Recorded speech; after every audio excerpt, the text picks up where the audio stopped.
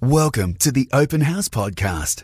Conversations exploring life, faith and hope with Stephen O'Doherty. Well, work, it's supposed to be hard, right? It's supposed to be grueling, it's supposed to be toil. We're not supposed to enjoy it. Isn't that how it works? Isn't that because of the fall? Well, not really, I think seems to be the best answer to that.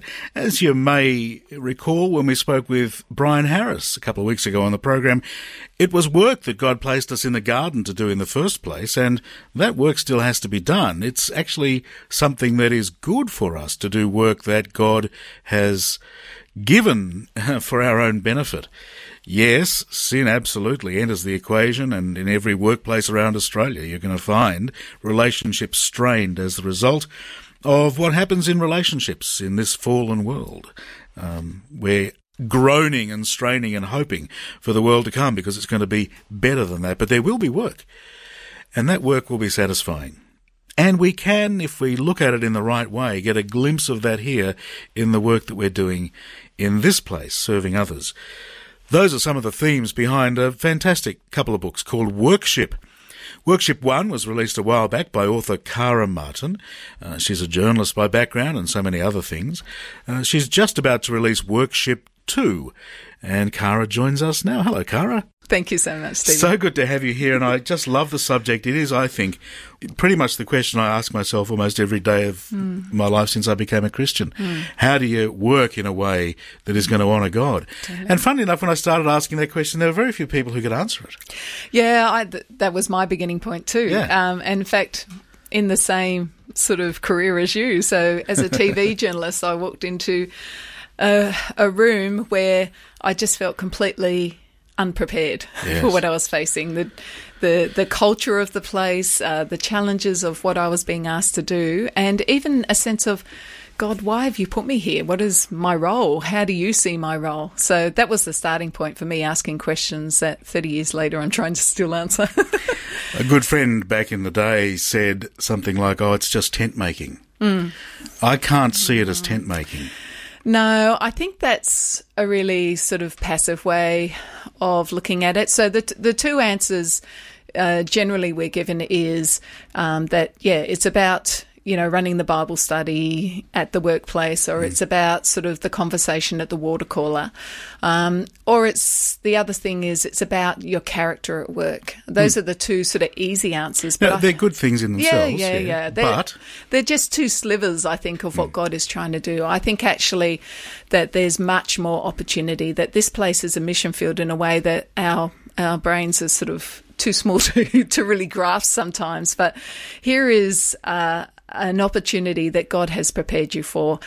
So we are God's workmanship in the words of Ephesians 2:10, who he has carefully crafted for this good work that he has set out for us to do. And that's part of the big picture, is that he wants to redeem the whole world. He wants to reconcile every part of the world, relationships, our relationship with creation, our relationship with him. And our work is an essential part of doing that, whether it's cleaning toilets and providing order, or whether it's making major decisions that influence the economy of Australia.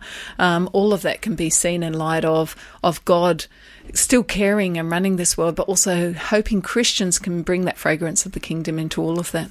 And the example of cleaning the toilets, now some will look at that and say, yes, that's an example of being a humble servant at work, doing a menial task is a good thing. And yes, it is, except you see a redemptive purpose in it as well. Absolutely. It's cleaning up the mess of our society. I mean, one of the things I often point out in these areas of hygiene, like we might not notice it if a world-famous scientist or a world-famous economist passed away, but they're the ones we honour. But if suddenly hygiene operators, sanitation workers don't work, the whole city grinds to a halt within days. You see that very That's right. The garbage strikes in New York or something, it just becomes completely dysfunctional. Absolutely. It's such a critical role. And that is the way that often the jobs, I mean, one of the terrible lies that we have in our society is that your worth is according to how much you're paid. But the most important work that's been done is often very humbly paid or not paid at all. So caring for children is such a critical job. And we sometimes don't mothers don't feel they're honoured or fathers don't feel they're honoured if they're focused on that because they're not paid for it. But the jobs, aged care work, nursing, sanitation work, a lot of those jobs that feel really menial are actually really significant, important work that we should honour, and God certainly honours. Now, let's move to the personal, because as well as God's great big strategic plan to redeem the whole creation using us as his agents after Jesus did the work on the cross to get the theology in the right order, beyond all of that, he actually made work for us to be satisfied. Yeah. I mean, that's the thing that I think we don't really grasp. Unfortunately, in our society and in our churches, we start with the fall, the curse of work, that work is hard and difficult and painful and a toil. And you think of synonyms for work, all the synonyms for work are horrible, sludgery and labour and hard yakka, like they're horrible words. But actually, if we go before the fall, we're made in the image of a God who works, and the first thing he asks us to do is he places us in the garden to work the earth, and then he works with us in naming the animals. They're all vignettes from Genesis. They're beautiful ideas of work as a good thing, a healthy thing. And one of the most depressing things I get to tell people who've retired is, well, actually, A, there's no retirement word in the Bible, and B, you're going to be working in heaven as well. Like, work is part of who we are, how we're made up. And really, it's about doing things with purpose and intent, using our gifts and our abilities and our skills. But it's not... It's work that is flourishing and feels wonderful and frees us, and we learn. That's the real image of work, and that's the sort of work that we would all love and we would all enjoy, I think. Indeed. Our guest on Open House is Cara Martin. She's the author of Workship, and now Workship 2, How to Flourish at Work, a second volume after your first volume, which really unpacked all of these ideas. And I'm so glad you've done both of these books, Cara. So let's look at some of the purposes of the book itself. Firstly, you want people to start to see their work in this way. And so you do that through a series of both questions and worksheet. This is something you'd work through as a home group or with your work colleagues perhaps, or with your family. Yeah. My concept was I want something where someone can sit in a short commute and read a chapter. So the chapters are reasonably short, but then there's some questions to ponder as you think about how do I apply this to where I work and what I do. And then a prayer at the end just to get us in the conversation with God about those different areas. But yeah, my daughter actually started doing it with her young adult Bible study group, and that was a really fun exercise to see them work through it. Well, congratulations, because it's young adults who ask these questions and we seldom have answers for them. Yeah, and I think it's such a critical thing. If we look at the stats, we've got, quite a thriving school ministry where people come to faith. We have a thriving university ministry where people come to faith. And in those first couple of years of work, we have this terrible drop-off, and that's the missing group in our churches. And a lot of it, I think, is because when they go into a workplace, there's not the support networks, there's not the assistance to think through what they're doing. We as churches, as the people of God, are not supporting people to really wrestle with these topics. Well, let's answer that question, because that's the second reason you've written the book. The second part of the book is really about how churches can equip people for work. So let me ask you initially, why do you think churches don't do much of this? In my experience, there's a couple of reasons. One of them is that our pastors, our ministers have often, the last time they worked in, and I'll bracket secular workplace because I think all work is the same, but anyway, in the secular workplace was a long, long time ago. Yeah.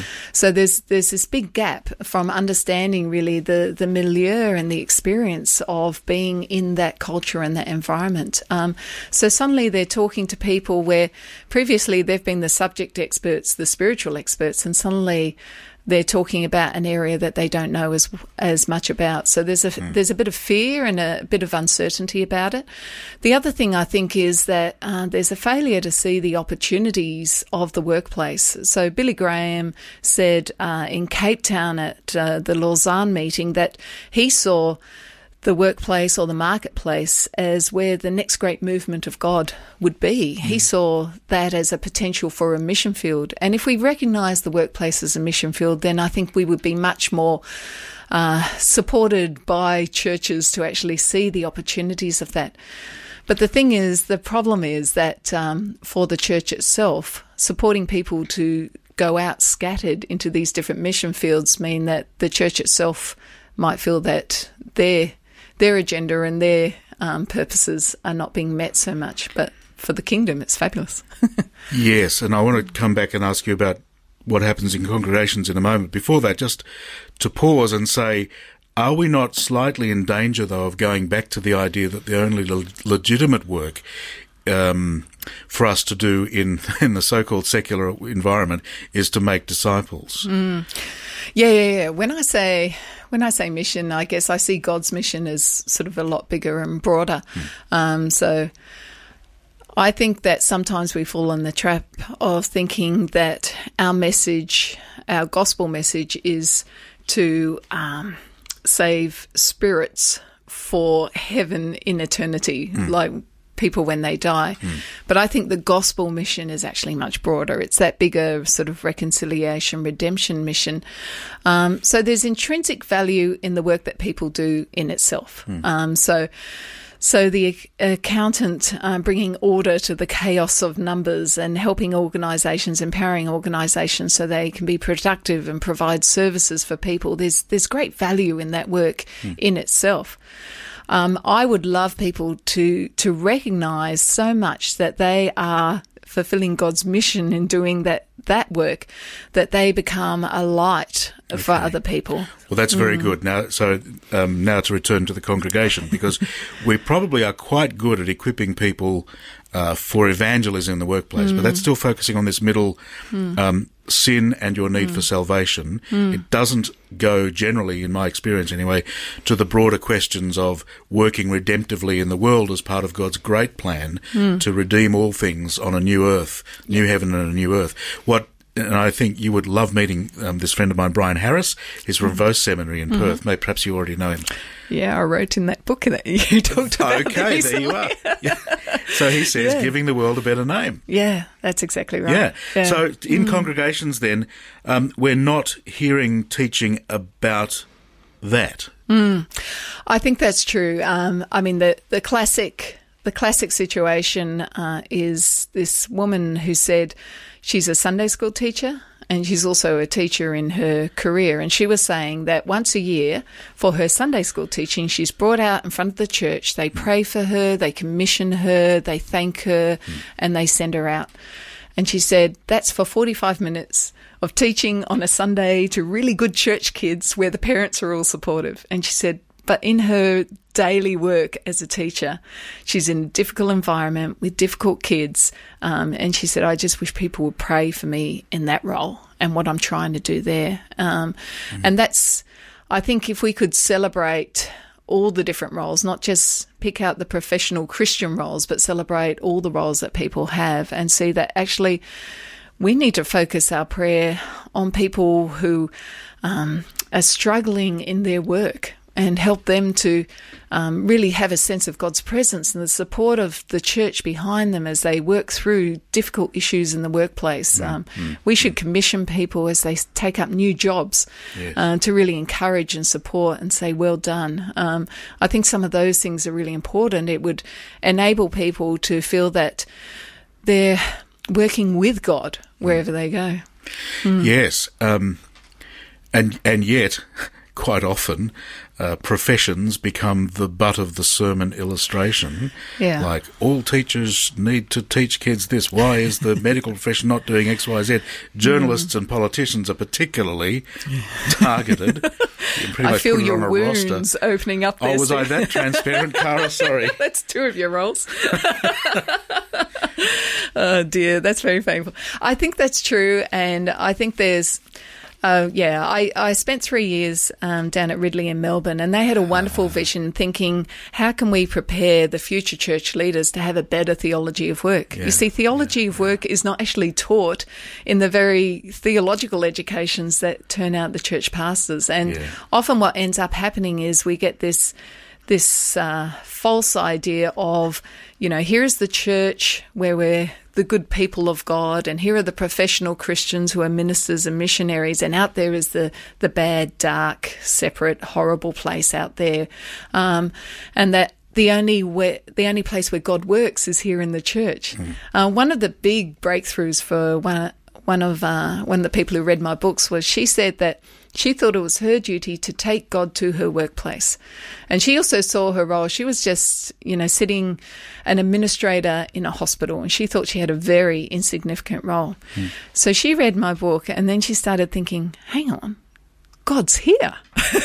We read these beautiful passages in Ephesians and Colossians about Jesus being sovereign over the whole world, but we don't actually act as if it's true. And she was thinking, okay, so each morning she would say, Jesus, help me to see where you're already at work. And suddenly she started having all these conversations with people.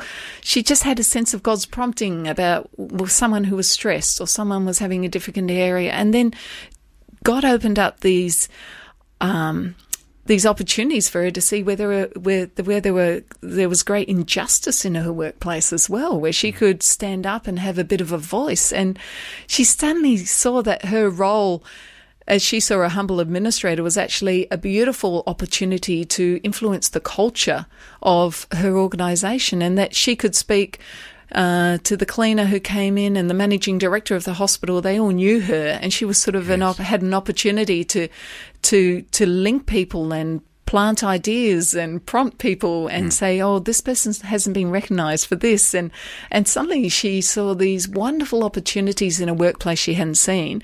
And I don't think uncoincidentally, she had more God conversations and gospel conversations than she'd had for all the other years of her working, because she was alive to God and what he was doing in that place. Wow. I experienced that level of care one day in an airport lounge, actually. I'd been at a certain event, and I was it was a time of my life where I was greatly conflicted and really, quite profoundly depressed, actually.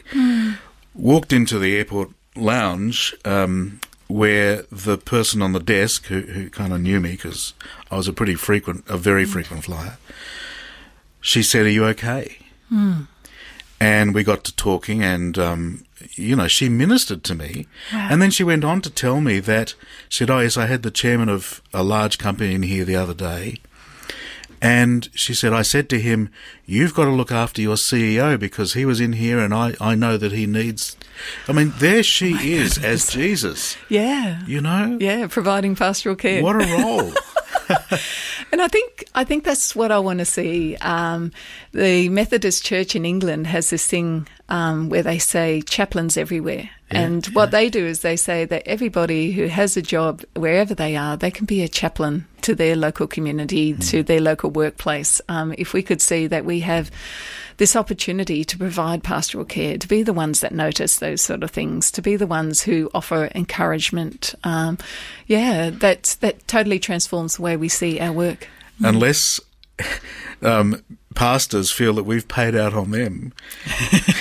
Retribution? No, we're about reconciliation. No, in all seriousness, by doing that, by equipping us, the saints, for that, then you do a wonderful job, Pastor, so thank you. Yeah, absolutely. And I think that here is the great opportunity for the church, that I think there's a little too much focus on the church gathered, but the church gathers to equip people for the church scattered. Yep.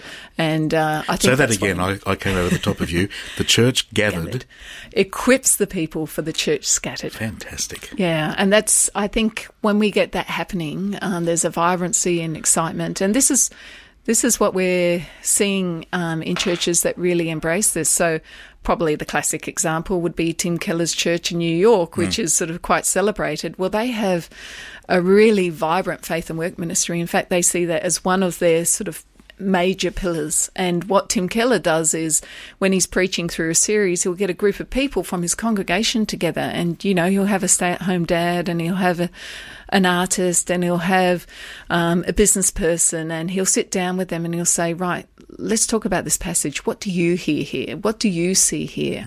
And then he'll use those sorts of ideas for applications as he's actually preaching.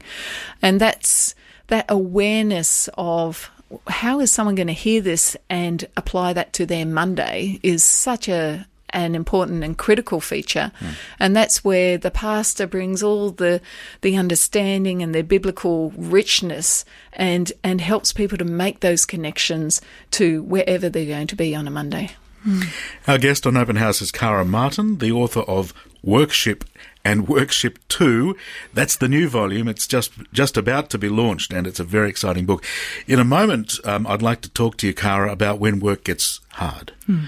We'll take a break and be back with Kara Martin in just a moment. And this is Open House. We're talking about God at work through us. We are his workmanship, created, it says, in Christ Jesus to do good works, which, and this one blows me away, which he prepared in advance for us to do. That's Ephesians chapter 2, and it's one of the key ideas in Workship and Workship 2 by Kara Martin, who's with us in the studio.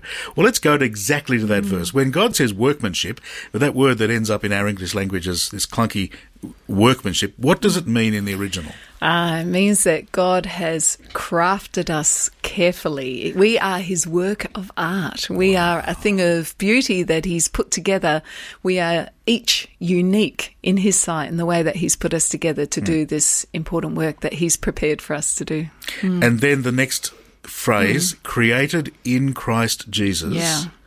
That's a really significant reminder that our identity is not in the work that we do. Our identity is in Christ. And our salvation is not because of the work we do. Our salvation is because of what Jesus has done. Awesome. Then the next one, to do good works. Yeah, I think this is the thing that we've got to keep asking God about. What is the good work that you've prepared me to do? I don't think we ask that sort of question enough, and we're tempted to think that our work is external to our faith in some ways. But if we actually see that our work is an opportunity for us to do that which is good, and we're immediately taken back at that point to Genesis 1, where God is doing this incredible work of creating the world. And at each juncture, he's stopping and looking at and saying, it is good.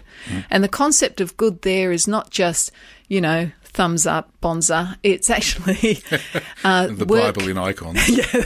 It's work that is appropriate, work that is just right, work that is the way that God intended it to be. It's complete. That's right. It has a shalom about it. A wholeness. So when it says to do good works, it's not just to do a charitable work. No. It's not just to occasionally feed the homeless, but there's this sense of the entirety of your life is lived in the shalom of the peace, the sense of purpose of working in a way that acknowledges God's role in your life, contributing to the lives of others. Is that what it means? Absolutely. It's about us being part of reversing the effects of the fall and also giving people a taste of the new creation, the new thing coming in.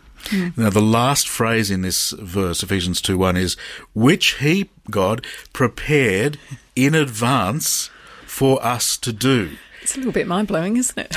Well, it's mind-blowing, and people trip over it as well, don't they? They say, I'm waiting to find out the precise thing that God, does he want me to turn left, turn right? Should I be a lawyer or a GP? What is, I think, I think that's dangerous. I think that a lot of people are waiting for the one thing. But there is a plural on works, by the way. Yes. That actually this is an ongoing process, an unfolding process. And I think the message that comes out of that we should take is not so much I have to wait to find out what it is, but I have this amazing hope that God has already prepared this. And each step I take, I ask God to sort of guide me into that work that he wants me to do. So I often talk about, if you think about a big ocean liner, it takes a while for that thing to get moving. So if you're stopped, it's an awful lot of effort to get moving. But once it's moving, it doesn't take much. It's just a little tug that pushes it to actually guide it to the right place. So I think we actually need to get moving, doing the work, and ask God to guide us where he wants us to be. Just start where you are and see what happens next. But what a hope to know that, when circumstances impact on us in ways that we think is horribly unfair, that there is still good work that God is preparing for us. Will you go to some of those things in this very helpful book, Workship too.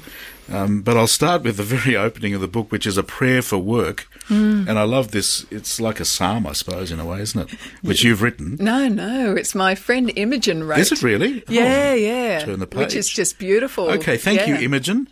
I will always be disappointed at work, Lord. By the perceived defects and inadequacies of my colleagues, by inefficient systems, by corporate and individual failure to live up to projected ideals, and by my own failings. I will always be disappointed. And then the kicker, the response perhaps, unless I look to you. Yeah. I think that's right. We can get overwhelmed with the impact of sin on work, and sin impacts on our own work. We're not as productive as we want to be, and we're conscious that we don't do the best work every day. It impacts on our relationships with other people, and that can be really painful. And it impacts on systems. There's systemic impact as well, where things just don't work the way that you want them to, especially computers at a critical time when you have to get something out. So we see the impact of sin, and we can sort of wrestle with that, but also we can put our hope in our work as well, which can be a really, it will never be as fulfilling as we would hope it to be. But if we rest in God and see His actual way of looking at all these things, we have the comfort and the inspiration to be able to make sense of it all. It's a bit defusing, perhaps. Yeah. If you can project outside of yourself to see the situation you're in as being part of a bigger picture. And I think of Phil Vischer as well, who was doing Veggie Tales, and he tells the cautionary tale of getting so caught up in his work, and it was all about his work, that he stopped looking to God for what God wanted to do. And that's the danger, I think, that we think about work as our thing.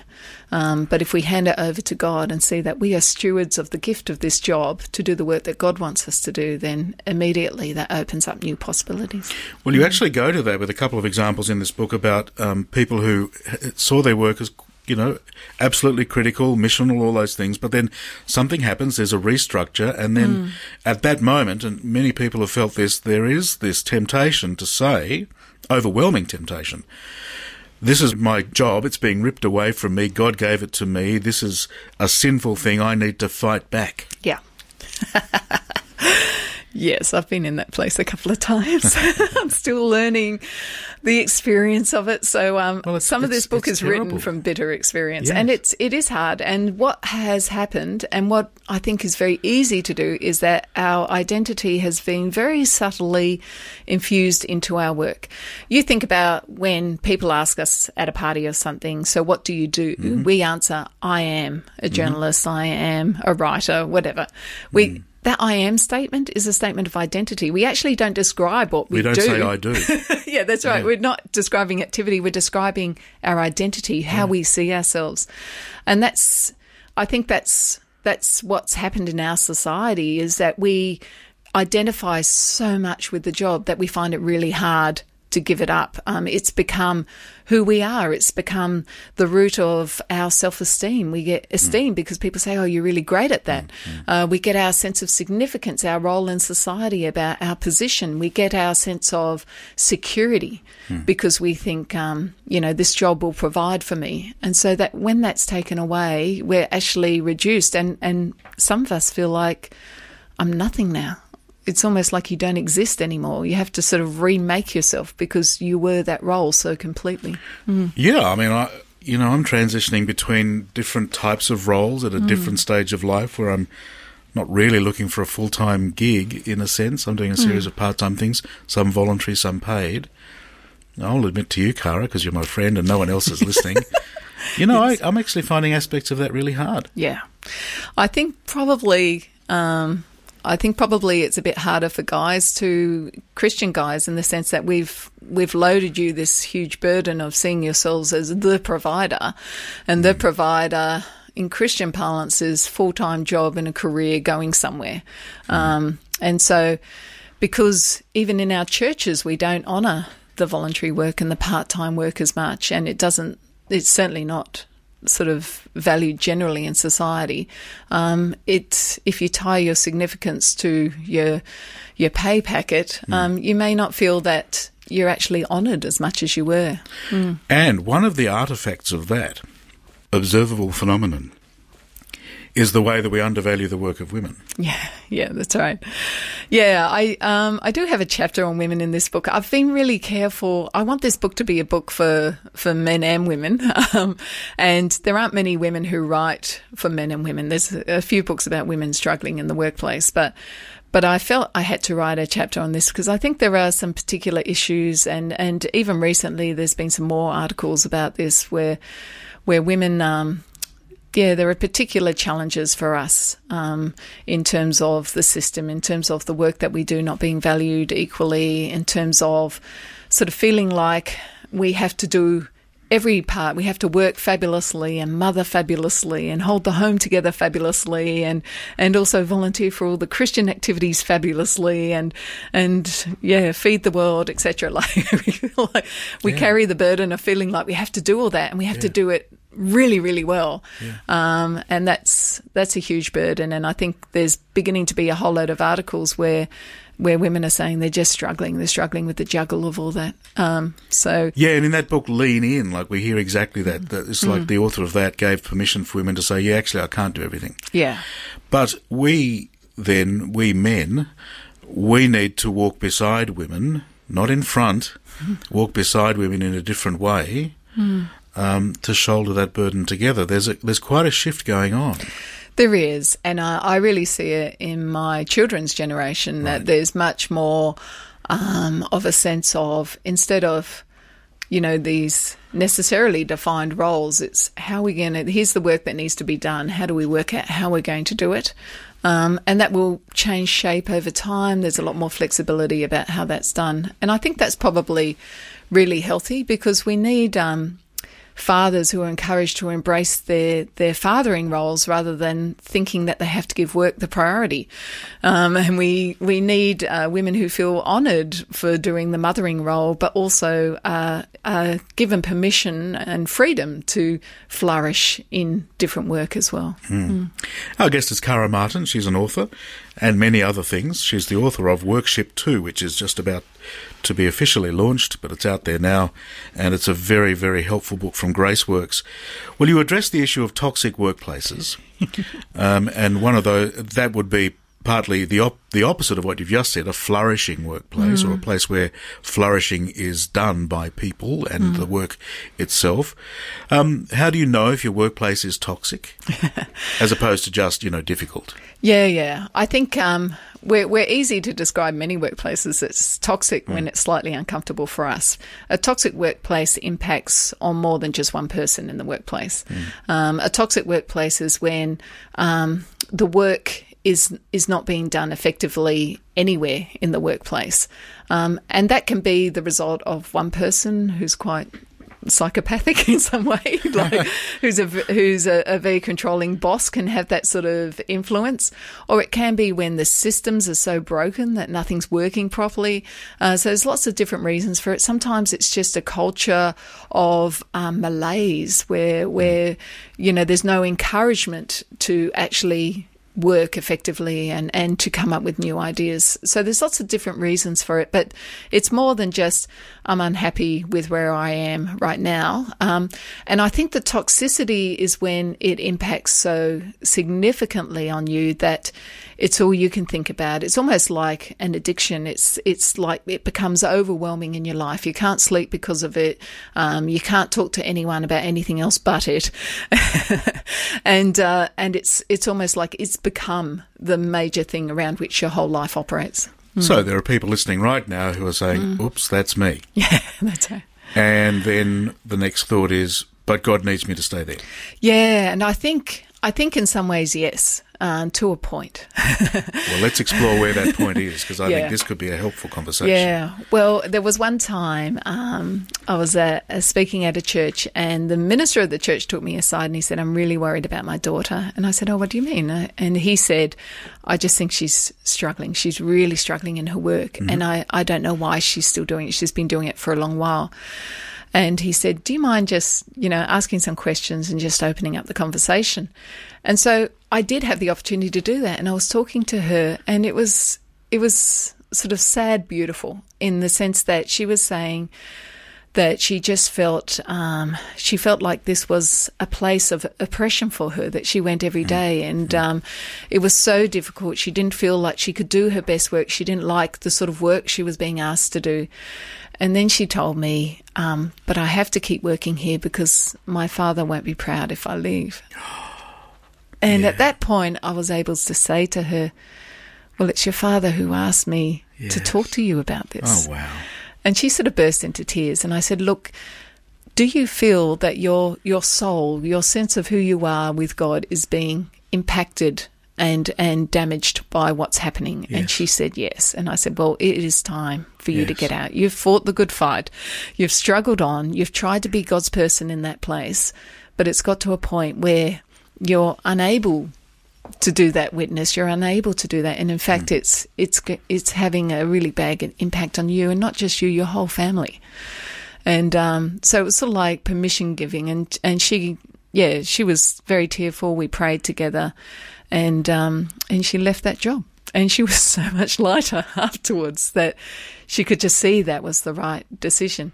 And I think that's the thing. If you make that decision and say, right, I am leaving, I've reached that point, and you feel an overwhelming sense of peace about it, then often that's God's confirmation of, yes, this is the right thing to do.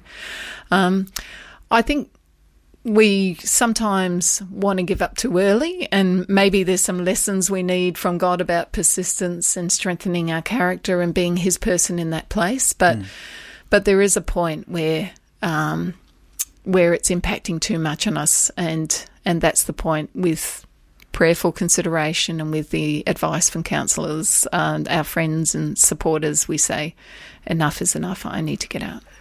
And to flip that, for employers, to be able to have a conversation with an employee that goes to that deeper level, which kind of ends up, and so hear me say there are industrial implications, and check with your HR specialists. And what a difficult world we live in, where we've got to address things in terms of the legalities of separation law. However, there is a role, isn't there, for employers to say, I know that you're not happy here, and I'm just wondering if the way you see yourself serving in work is different from the way we would have you serve here. Maybe the kindest thing for all of us is for us to help you find a position where you're better suited, or you feel you can serve in a better way. Yeah, I think that's a really important conversation, but there needs to be trust for someone to hear that properly. Yeah. So if I don't trust you, what I'll hear you say is, you're no good at getting rid of you. Yeah. That's called constructive dismissal, and it's actually against the actual law. If there's trust, if there's actual trust in the relationship, then I will hear you say, I can see you're struggling, and let's try and work out a way where you can truly flourish with your gifts and so on. And that may be here, that may be somewhere else. Yeah. But there was a time when Jesus said to the disciples, if you're not received in this town, shake the dust off your feet. And I've often looked at that and thought, God doesn't need me to flog a dead horse. That's right. There's another beautiful passage in Acts 18 where Paul has the same experience, where he's going into the synagogue and there's just like they're coming back at him. And so he, instead of shaking the dust off his feet, he shakes his clothes and he says, right, that's it. I'm going to focus on the Gentiles, the people outside the synagogue. And he goes to person who lives next door to the synagogue, who is a God-fearer, and one of the synagogue leaders becomes a Christian, and the whole household is baptised, and it's like this flourishing and suddenly God goes, happens. You see, I was just waiting for you to come to that point. Exactly. And why were you fighting me for all that time? So, sometimes these things are ways of God showing us. To be honest, Workshop 1 and 2 came out of precisely that experience. I was sort of like struggling in this place, and sort of the fit wasn't quite right, and the contract ended, and I thought, God, that was the place for me. That was my vacation, and you've shut it down. But what God had done was free me up amazingly, and to write a book I could never have done in the hurly-burly of the everyday, as you might have experienced. You're just like, there's so much going on. I went away for 3 weeks to stay with a friend, and I wrote 30,000 words. It just poured out. Wow. It was just amazing. And I just had this sense of God releasing me to do this. And that was part of what that experience was about. And yeah, it was part of him taking me on this journey to trust him. Wow. I'm sure this conversation has been helpful to people, and what you've committed yourself to doing is to help others to flourish, and what a beautiful thing you've done. Thank you, Kara, for being with us. The publisher is Graceworks. The book is called Workship 2, How to Flourish at Work. The author is Kara Martin, and thank you for being with us on Open House. Thank you, Stephen. And I'll be helping Kara to launch her book in a couple of weeks, actually in October in Sydney. I'll keep you up to date with the details. We'll let you know. It's a good book, isn't it? We got a great text during that interview as well. Thank you, Ahilan, for your text. And this is what it says. Hi, loving this discussion about the workplace. I'm a young adult and have just finished uni not long ago, and so have been working as an electrical engineer for about a year now. God has helped me find my purpose in the workplace. As an engineer, I usually work with corporate management and electrical tradesmen, and usually there's a lot of hostility and hate between the two parties.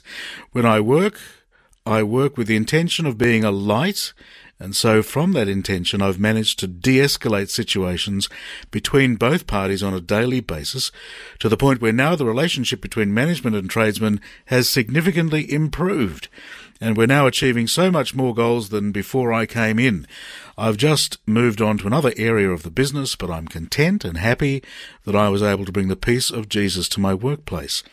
Although they knew I was a Christian and I didn't get to invite anyone to church or anything like that, I'm glad, though, having Jesus in my life, to have done what Jesus did, which was bring peace wherever he went. I hope this encourages someone. God bless. Well, you have encouraged us, and it is a great story, and you're bringing redemption to your workplace, and just what we should do. What a great text. Thank you for that. Discover more Open House podcasts at openhousecommunity.com.au.